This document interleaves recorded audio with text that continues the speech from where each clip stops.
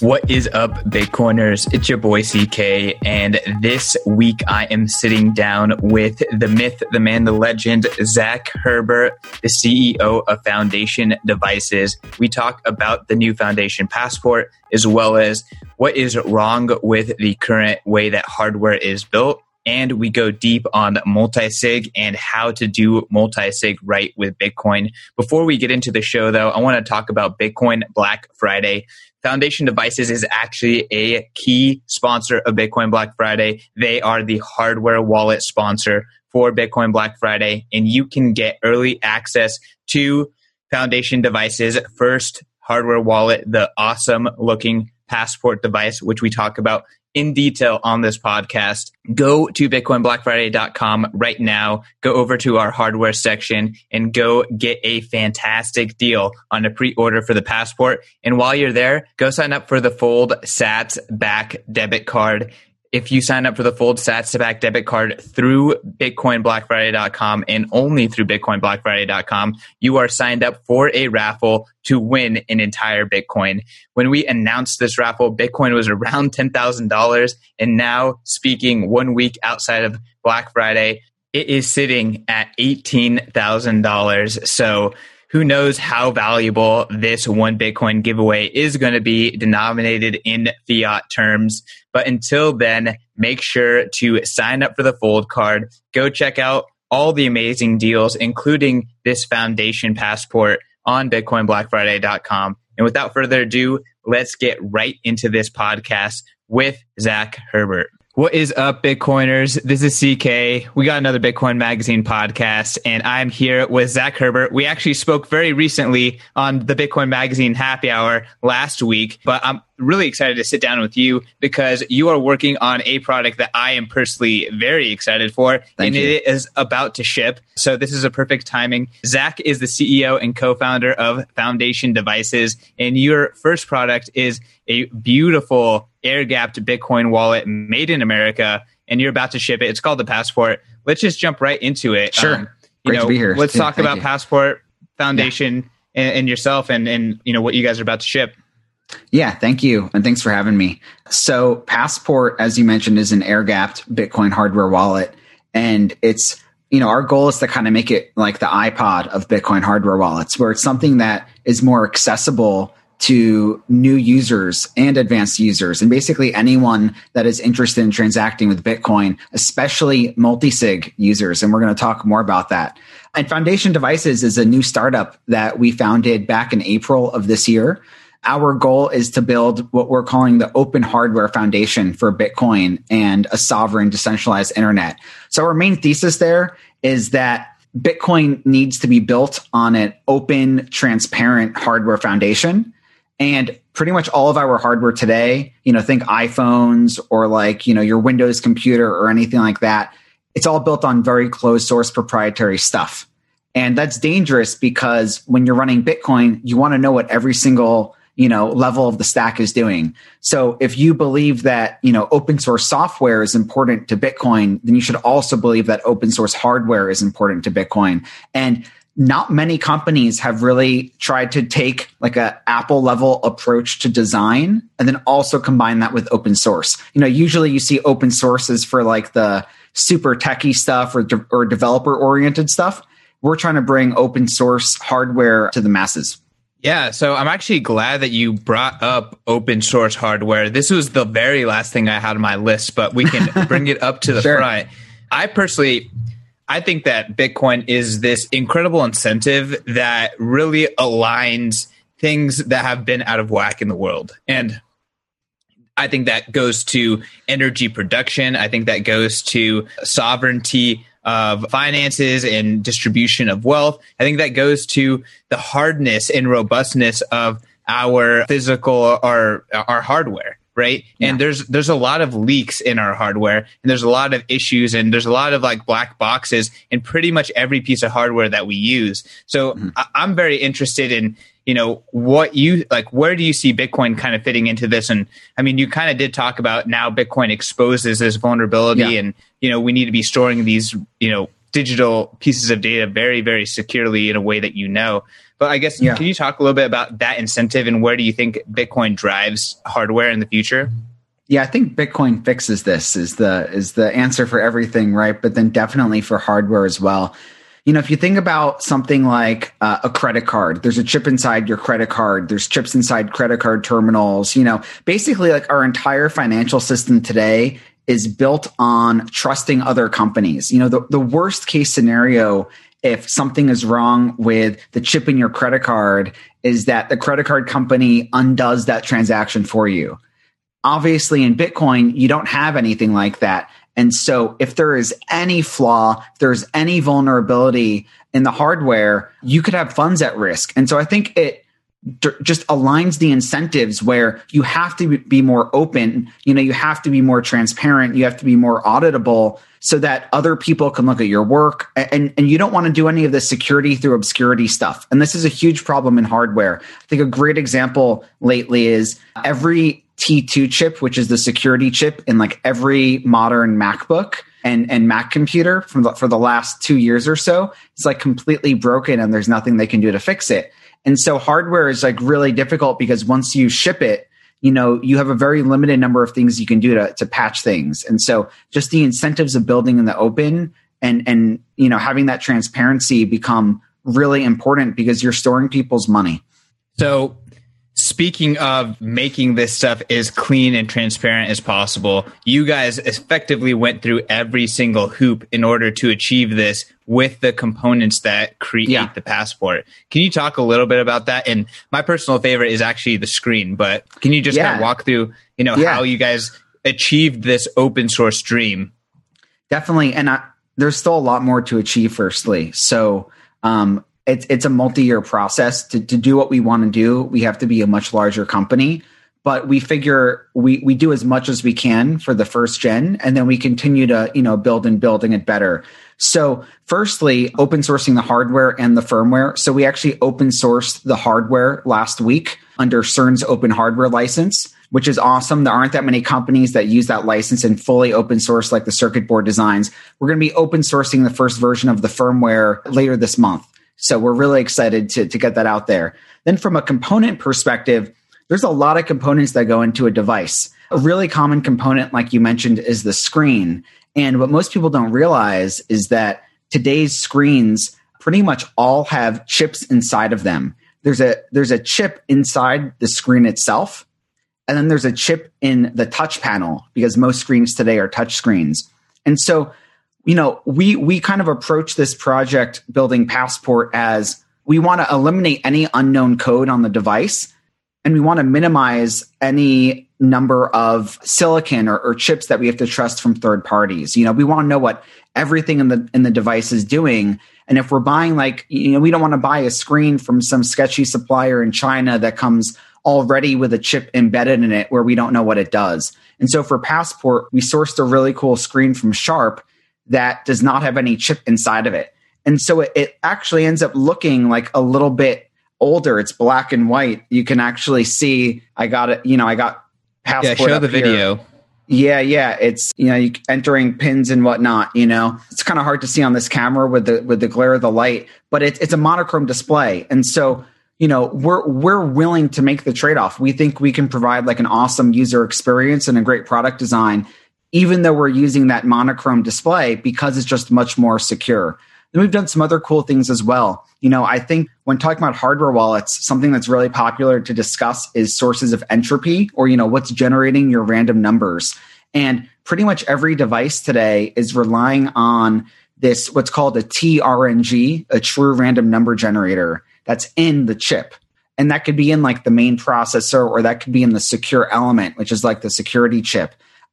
We decided to implement a random number generator called an avalanche noise source. It was already an open source design, actually, that we grabbed from Bunny, who's like a famous hardware hacker, and we implemented in Passport. And it just uses standard circuit board components to generate random numbers. It doesn't do anything proprietary. It's completely auditable. So that's another example of what we did with Passport. So we're really just kind of looking at the whole stack and trying to minimize the amount of components that we're trusting. And over time, hopefully, doing everything open source, even the chips. So just for a listener who might not be a hardware wallet geek, can you kind of compare what you're doing with Passport to some of the key players in the hardware wallet space right now? Yeah, definitely. So I think the key players in the space are Trezor, Ledger, and Coldcard. And, on the Trezor side, they are great with open source hardware. So, the whole Trezor stack is open source. Even the circuit board designs themselves, which is rare. I think Trezor and we are the only ones that have actually open sourced the designs for the boards. So if you care about running something that's open source, knowing how it works, knowing what's inside of it, Trezor is a really good option. The downside, though, is they don't use any kind of secure element chip, a security chip.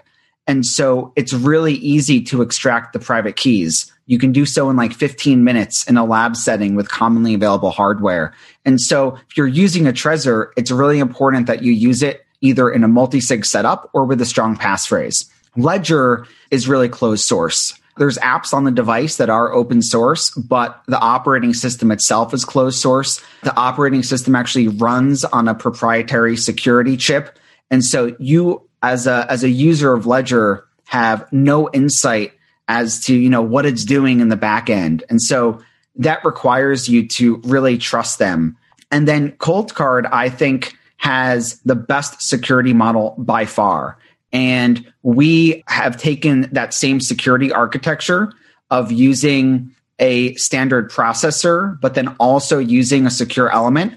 The secure element runs no code, which is really important. So, there's no unknown code or secret code running on the device. It's like a dumb chip that can just store some keys and some key slots, basically. So that's what we use it for. That's what Coldcard uses it for. The theme with all these hardware wallets, though, and it's just been a personal opinion of mine for the last few years, has been that they're just really hard to use for new users. There's a bunch of things about it, whether it is the UI being slow, whether it is having to plug it into a computer, using proprietary software to set it up for most people, like Trezor and Ledger kind of push their users into using this proprietary desktop software that records a lot of information about what you're doing on the devices. And then one of my personal pet peeves is having to write down a seed. I think it's kind of crazy where if you think that Bitcoin is going to get to be something that's mass market and you think that millions of people are going to be buying hardware wallets, the idea that they're going to take out like a pen and paper and they're going to write down these 24 words or even hammer them into a metal sheet as part of setting it up, I think is something that does not scale beyond, hardcore Bitcoiners. And as we've seen from some of the hacks lately where, they're phishing users and getting them to enter their seeds into their computers, I think there's a large misunderstanding about how to keep those seed words safe. And so we're extremely focused on the UX. We do our transactions on a full air gap via QR codes. We do also have a micro SD card slot. And it's pretty magical when you see it work with something like Blue Wallet or Spectre over QR code, where it's like you're sending data almost instantaneously over multiple QR codes, but you're not having to plug it into anything. And so those are some of the ways that we're different from the other players. And for the listeners, you'll be seeing more videos and demos and stuff of that throughout the end of this calendar year of Passport working with some of these other software wallets over QR. Yeah, I'm actually excited to get my hands on the Passport as well and do a little bit of demonstrations for Bitcoin Magazine and BitcoinBlackFriday.com. I think this one is going to you, by the way. All right. Let's go. Look at that sexy little device right there. Well, I'm excited to get my hands on it. And yep. Well, so I guess here's another example of you guys thinking about the entire stack. You guys obviously are putting AAAs in there. I'm sure lots of people have gotten used to charging their devices. They're like, why are you doing that?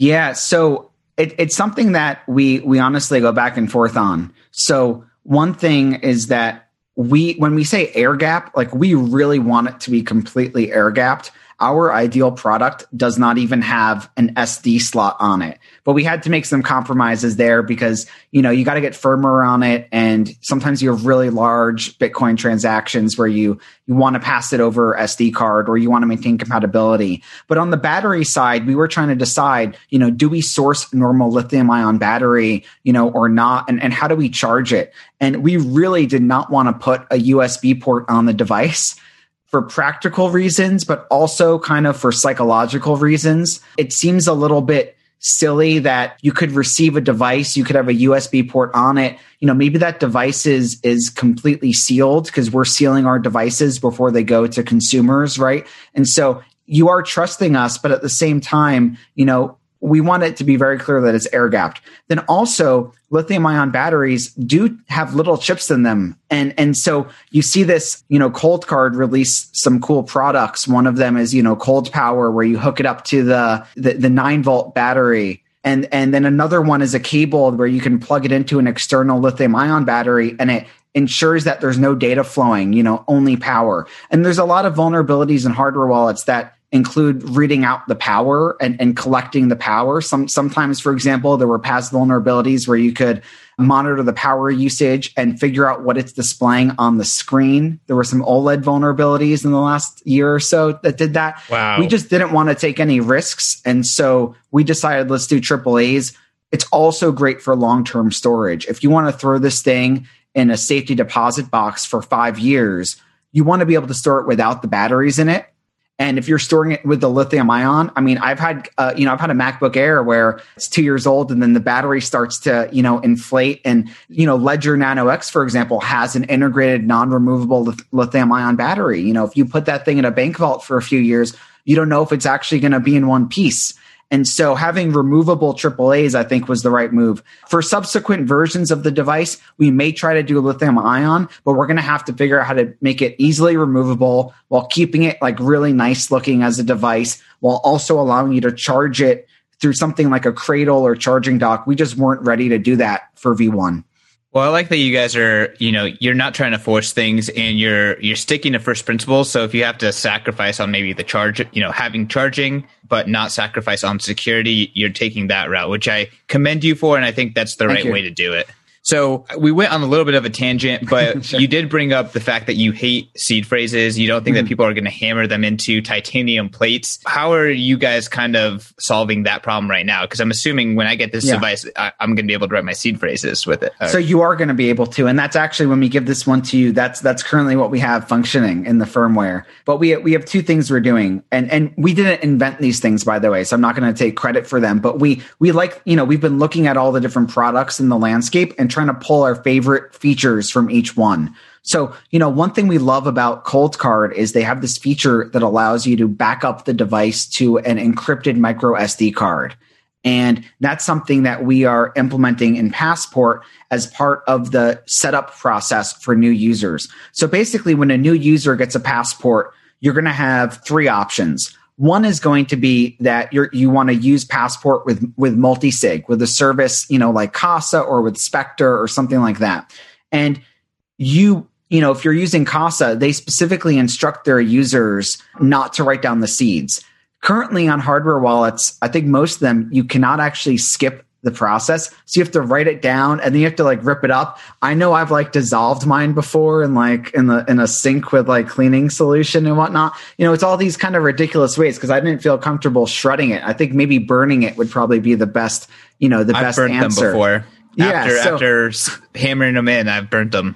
Yeah. So we just felt like we need to have a way if you're using multi-sig and you have a robust enough setup, like a 3 of 5, for example, and you do understand that if you lose a device, if a device breaks, you have to cycle in a new device, quickly. We just give you the option to skip writing down the seed, say that you're using it with multi-sig. The other option is that you just back up the device directly to a micro SD card. And I can actually grab a micro SD card out of my computer here. What's cool about Passport is that the micro SD card just plugs right into the top here. So, no having to go around the back, no having to take out the battery. It just plugs right in. And we are providing 2 industrial grade micro SD cards with every purchase. And an industrial grade card they typically retail usually for like 20 to 30 bucks. Obviously, we save a lot of money on that when we buy them in bulk for our users. They're good for usually around 10 years of life. They're more resistant to heat, dust, all the, radiation, all that kind of stuff. And so we think for the average user, putting it on a micro SD card, and we give little plastic cases for them as well, and then storing that away is going to be better than storing the seed words, because it's much harder to get phished if you're doing that. You know that the only thing you should be plugging this card into is your passport. If you lose your device, if it breaks, you can buy a new one, you can plug it in, you can restore your whole wallet and all your settings, which could include multi-sig configurations, which is really important. And so we basically are having the option to write down a seed word in an advanced setting at startup. It's not something that we're going to be pushing normal users to do. And I know that might be a little controversial. So, yeah, I mean, maybe I'm just stuck in my way, but I would prefer to have the titanium plate that's kind of sealed off. Then it feels more robust than the micro SD. I understand what you're saying, that for someone who hasn't already gone like the hardcore Bitcoin route, that your way might seem more approachable and it's more mistake, I guess, resistant. But I don't know. It just that little chip does not feel like a very secure backup to me. That feels like something that's going to get lost by 90% of people. Right. And I think that's why multi-sig is the answer for most people. And I think that multi-sig, when done correctly, is just a better setup for even a new Bitcoiner. I know that also might be a bit of a controversial view, or I know there's been, kind of back and forth. I actually agree with you on that. Yeah. And so, I think the great thing about multi-sig, even if you're in a basic 2 of 3 setup, maybe you're using your phone and 2 hardware wallets, or a laptop and 2 hardware wallets, or maybe you're using a service like Casa or Unchained Capital where, they're holding on to a key for you. If you lose one device, you're fine. You can go, bring in a new backup. And I'm really interested in seeing, other things like that where there's just different multi-sig setups. And I think 2021 is probably going to be the year of multi-sig. There's so many new amazing desktop clients that are coming out all the time. Like we just had Nunchuck come out, I think, a couple of weeks ago. And then also, I think there needs to be more options on mobile, because I think the majority of mobile, of majority of new Bitcoiners, I think, will just come in on mobile. I think that's something that a lot of Bitcoiners are really focused on, providing these desktop apps. And I think they have to realize that most people don't even have a personal laptop at home anymore, or computer. Like they have a laptop that they use sometimes, but usually they're just on their phone or on their iPad or something like that. And so I love what Blue Wallet is doing, where their multi-sig product is currently in testing. We've been testing Passport with Blue Wallet. And so our recommended demo for you is going to be just single sig Blue Wallet, where you pass the QR codes back and forth. But we're going to be adding on the multi-sig and other features over the next couple of weeks and testing those. Yeah, it's just really exciting. So I do think we should be pushing new users towards multi-sig. And with regard to the metal stuff, yeah, if you want to, of course, you'll be able to view the seed words it's set up, and, you'll be able to hammer those into a steel plate if you want to. But when we are thinking about designing products, we're thinking about how do we design a product that we can sell to 1 million people, like 1 million new Bitcoiners. And if we were encouraging or bundling in a metal seed backup thing, I don't think that's something that we're going to get people to be able to do. I have a very practical, view on it. Yeah, for sure. Maybe the metal is for advanced users. So I guess let's talk about multi-sig for beginners versus single sig. You've said many complimentary things about Coldcard. I've actually interviewed Rodolfo at the same time as Michael Flaxman, and they have, Michael Flaxman's in your camp saying beginners should use multi-sig. Rodolfo said, no, just let's take a step back. There's so many things that can go wrong with multi-sig. Yeah. Just get a Coldcard, get a cold steel, start there, and then, upgrade your Bitcoin storage as you get more Bitcoin and learn more. I guess, obviously you're more on the multi-sig side. Yeah. Where does multi-sig need to go? Because it's not easy enough for grandma right now. It's barely easy enough for me. I use Unchained Capital. I also use my own setup, and you kind of have to roll your own. It's not easy. It's really not. Yeah. So I think we need a couple things on the multi-sig side for it to get really easy and to solve some of the core UX problems and security problems that we're seeing right now. I think one is you need more user-friendly apps. I mean, I know that's kind of a stupid, like very low-hanging fruit thing to say, but things like Casa have been working on this for a long time. Blue Wallet is looking like it's going to be really excellent. Spectre is a little bit more complicated because you have to connect it to your own node. But once you do, and if you're using something like Umbrel or MyNode or any of these things, it's relatively easy to connect up. It's pretty easy to use. So first you need some user-friendly apps. The Electrum stuff back in the day was just too complicated. And so, yeah, exactly. Electrum is too complicated for large enterprises. Straight up. Yeah. And there's security issues there as well, with most people just relying on, someone else's Electrum server and there's been some bad exploits there. So the other thing that I think you really need is you need a way to really quickly transmit data back and forth from these products. And so QR codes are really magical. And, everyone will be seeing, more videos of how we've set it up over the next several weeks. Kobo has done some work on that front as well. There's this growing standard that Blockchain Commons has created, which is called the UR standard for basically breaking up large amounts of data into multiple QR codes. The beauty of that is you can do things really quickly. Like you can, send data back and forth in a few QR codes for a transaction.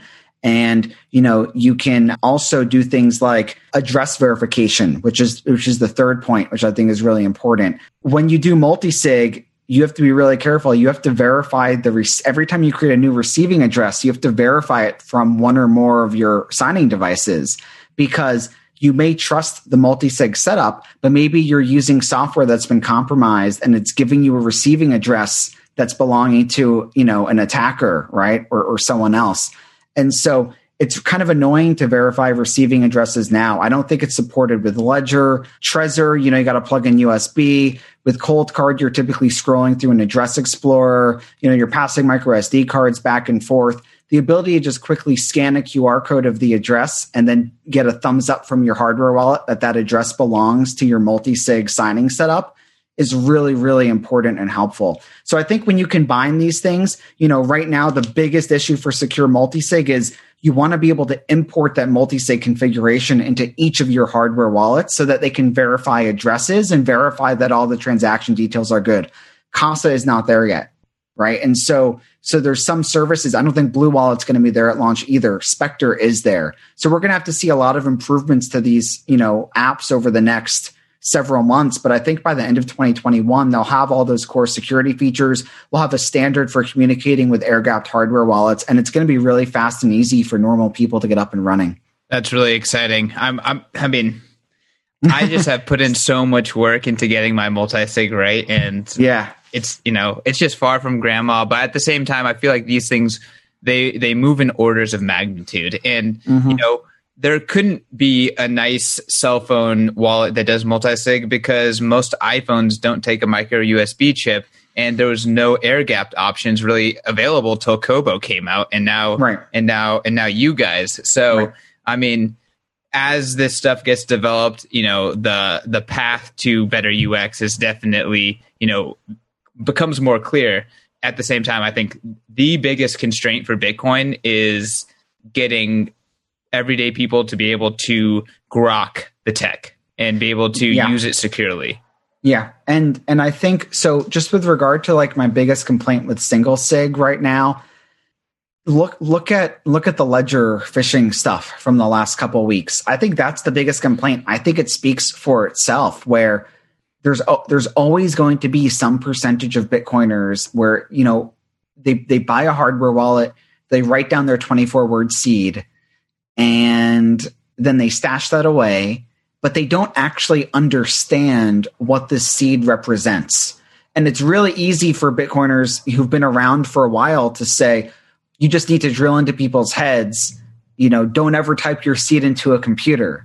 But some of the UX for these hardware wallets actually does include typing your seed into a computer, like for Trezor and Ledger for the restore. You don't have to do that. They have more advanced options where you can do it with mashing the two little buttons on the device, but which is crazy UX, I think, in a not so good way. But, I don't think it's enough to say, don't ever type your seed into a computer. I think that we need to have some kind of protections where even if some user is tricked into typing their seed into a computer, or maybe they think they're safe because they're using a passphrase, but their passphrase is like HODL, and they don't realize that you have to have a very, long, secure passphrase, which I can't even imagine how many passphrases are like 4 to 6 letter, common words, right?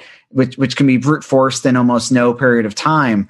And so that's my biggest complaint with single sig, which is there's always going to be some percentage of users that get phished or tricked, or they download the wrong software or something goes wrong. And you have like an order of magnitude increase in security if you need, to hit two of their devices, or 3 of their devices, or so on. Makes a lot of sense. I mean, ultimately, it just really depends on how advanced the user is. But if you were to get, mom, dad, grandma to self-custody, you would want them to be in a situation where they were protected from any catastrophic error. They should be able to have at least one catastrophic error. Right. Because if it's a situation where you can't make a mistake, then that's a tough situation to be in. Right. And I know a lot of Bitcoiners avoid that by not having all their coins on the same seed, or having a seed and then coins a different passphrase. That's something I used to do. I thought I was so sophisticated with my, Trezor and 2 passphrases back in the day. Right. And that's complicated. I think that you may actually end up, it's almost like the more layers of complexity you add, the more room for human error as well. Maybe you have a couple sophisticated passphrases, but then you forget one. You think you're going to memorize it and you forget one of them. There's a lot of things like that can go wrong. And so I do think it's important to protect people from mistakes. I also think there's an angle that I haven't really heard much about, and I've kind of thought a lot about it based on what River is doing now, because River has actually added a hardware wallet integration in beta to their exchange. And privacy concerns aside, obviously we care a lot about privacy. We want people to, have their own Bitcoin and store it themselves and be able to, not have an exchange knowing where all their funds are going, or the chain analysis companies. But a lot of people are comfortable trusting their exchange, like River, for example. And right now with that, you can withdraw to your hardware wallet and you can see your hardware wallet balance in the exchange because they know what the XPub is.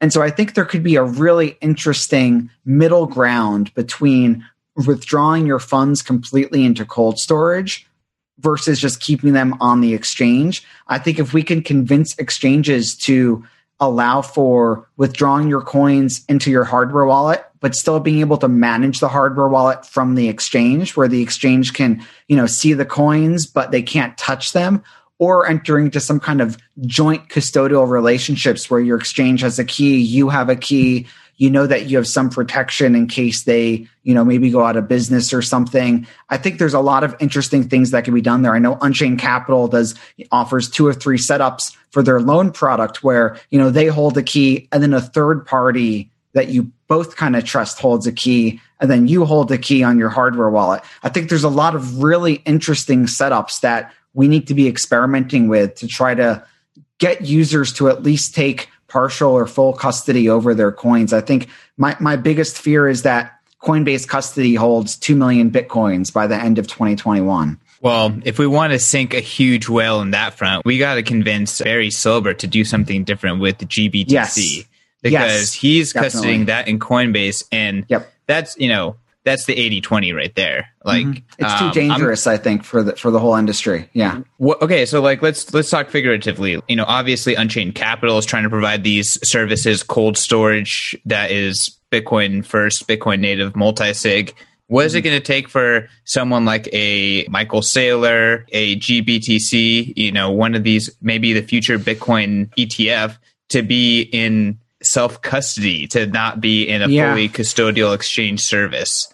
Yeah, to be honest, I don't know if we're going to be there in the next several months or beyond, right? I think I think we need more. How about years? Let's not talk about months. Years definitely. I think we're going to need more mature, more open source, trustable, enterprise grade security hardware that is using PSBTs on the back end, using these just standards to do multi-sig and be able to form transactions and approve them for multiple parties, kind of roll keys on and off. I know a lot of companies and other groups. I mean, typically these exchanges are using HSMs, hardware security modules. There's different vendors that make HSMs. They're typically extremely proprietary, and there are things that a vendor will have to, you have to pay millions of dollars to the vendor. They'll have to come install it and provision it on site. It gets very complex and I think very proprietary and not repeatable. I think it'd be really cool if there was some open source enterprise grade hardware that could essentially act as like their wallet that's managing large numbers of signers, each one using some kind of open source hardware device like a Passport or something else an array of devices that are just PSBT compatible. Because you can imagine if like you're in an organization and every employee has something like a Passport, and the lawyers and accountants also have these devices, right, that are just like PSBT signing devices. And if you are open source enough with the hardware and the firmware, and it's been audited enough, and a lot of people have looked at it and everything, and it's running Bitcoin Core, as the wallet and all that, I think you may be able to create some different thresholds and different, signing schemes where you can, maybe even doing things with like time locking Bitcoins and stuff like that, where you can create an arrangement where it looks a lot like an HSM that these custodians would purchase, where there's different like policies enforced. I think that's how you get there. I would love to be able to make that kind of hardware down the line. I think you also end up probably wanting to use things like FPGAs, which are like programmable chips, where you can actually open source you can essentially open source the chip itself. Like you can open source the machine code for the chip so that there's no black box components in there. So I think that's probably what would be really interesting to work to, like a rack mountable type, like a wallet type device. I think would be really cool. Yeah. I mean, something you put in the server room that's exclusively your key signing device. I mean, maybe it's just a service that all these cloud services also have these kind of devices within their infrastructure. Zach, it's been awesome kind of getting to pick your brain on these topics. I mean, obviously you spend tons of time thinking about it just because that's what Foundation does. I'm loving what, the product looks like, and I'm excited to get my hands on it. I guess if you have one last ask for the audience, what would it be, and where can people learn more about you and the company? Yeah, definitely. So you can learn more about us at foundationdevices.com. Our promised ship date is March 31st for Passport. We're currently selling it for pre-orders online. You can always cancel that order for a refund if you change your mind before we ship. So there's no pressure there. So all that's at foundationdevices.com. You'll be seeing more about Passport in some tutorial videos and walkthroughs and early access stuff. We'll be sending out one to Bitcoin Mags very, very soon. And our goal is just to talk about the device and get feedback and just show off to the community where we're headed. And our goal is to sell the first 1,000 Founders Edition units by, the beginning of next year or so. But yeah, thanks so much for having me. This was a lot of fun. Absolutely, man. For everyone listening, you know the drill. You can find the show at Bitcoin Magazine. You can find me at CK_Snarks. Make sure to give Zach a follow. Make sure to check out Foundation Devices. Make sure to share the show with your Bitcoin friends out there. We appreciate it as usual. All right, y'all. Peace.